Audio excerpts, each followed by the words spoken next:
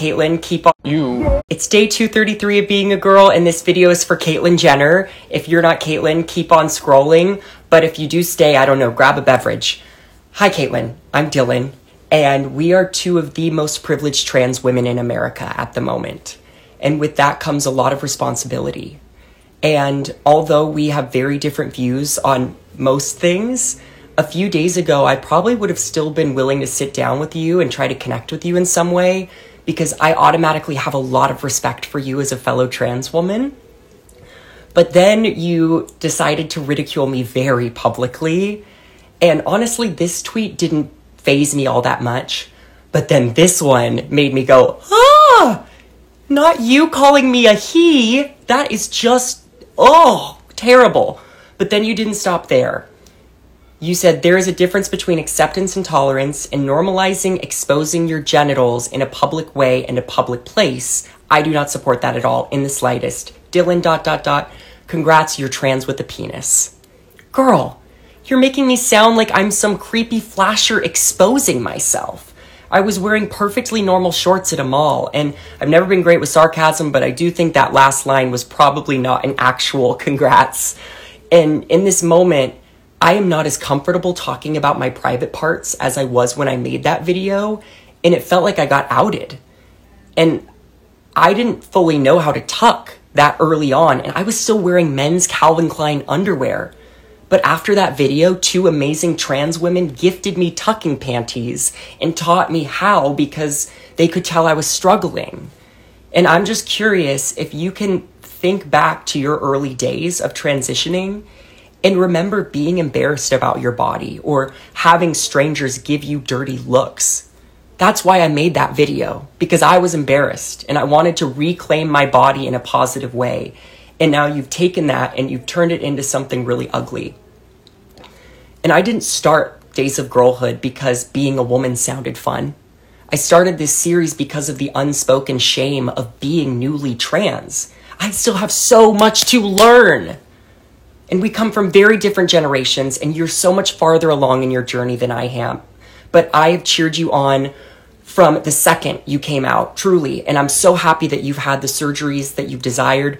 But I'm 25 years old, and I am on day 233. I can't even get bottom surgery right now if I wanted to. I haven't been on hormones long enough. And this whole situation makes me not want to share my surgical plans, because there are so many trans women who don't have access to it, or they don't want it, and it doesn't make them any less of a woman. You know, funny enough, one of the only things that we do have in common is that I'm going to one of your surgeons. You know, I'm not as far along as you. Please be patient. And, you know, now that I think about it, I don't even think I have interest in getting to know you, because the way you use your platform to publicly degrade me, it told me everything I needed to know about you. And a trans person invalidating another trans person's transness is pretty evil in my eyes. Like, the call is coming from inside the house. It's coming off very selfish. You know, is no one else allowed to be trans? I, for one, am excited to welcome anyone into our community, because I know how isolating it can be. In this whole situation, it feels like the movie Mean Girls. I mean, Halloween is right around the corner, so there's a costume idea for us, I guess. I don't know, I digress. But you've been accepted by a group of people that clearly does not accept me. And nearly every day this week, I have been called a freak, a child predator, an absurdity. I am none of those things that your cohorts are painting me to be. And my question for you is, don't you feel a little lonely over there? These people that you're standing with, I don't know if they have your best intentions at heart, but they will use you to make me in the trans community life like a lot harder than it already is. And I would never tell any of my followers to go shame you for any of this or to misgender you. And if you're a follower watching, please don't go after Caitlyn, because I already know how difficult it is to be publicly trans. Yet you have personally subjected me to thousands and thousands of hateful eyes, a number of which could very well want to hurt me.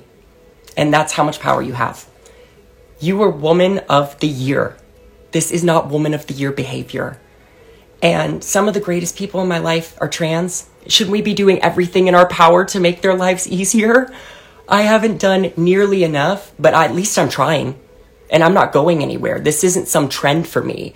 I'm going to keep trying to be happy and to build a beautiful life filled with other trans people. And I hope that you too will start taking care of our community. You know, we have a lot of potential for positive change, the two of us, or we can make it a hell of a lot worse for all of them. So which is it going to be? You know, also, I do know it was just your birthday this weekend. Happy birthday. I think everyone should have a pleasant birthday, even you. You're a Scorpio, I'm a Capricorn. I guess we're just not compatible.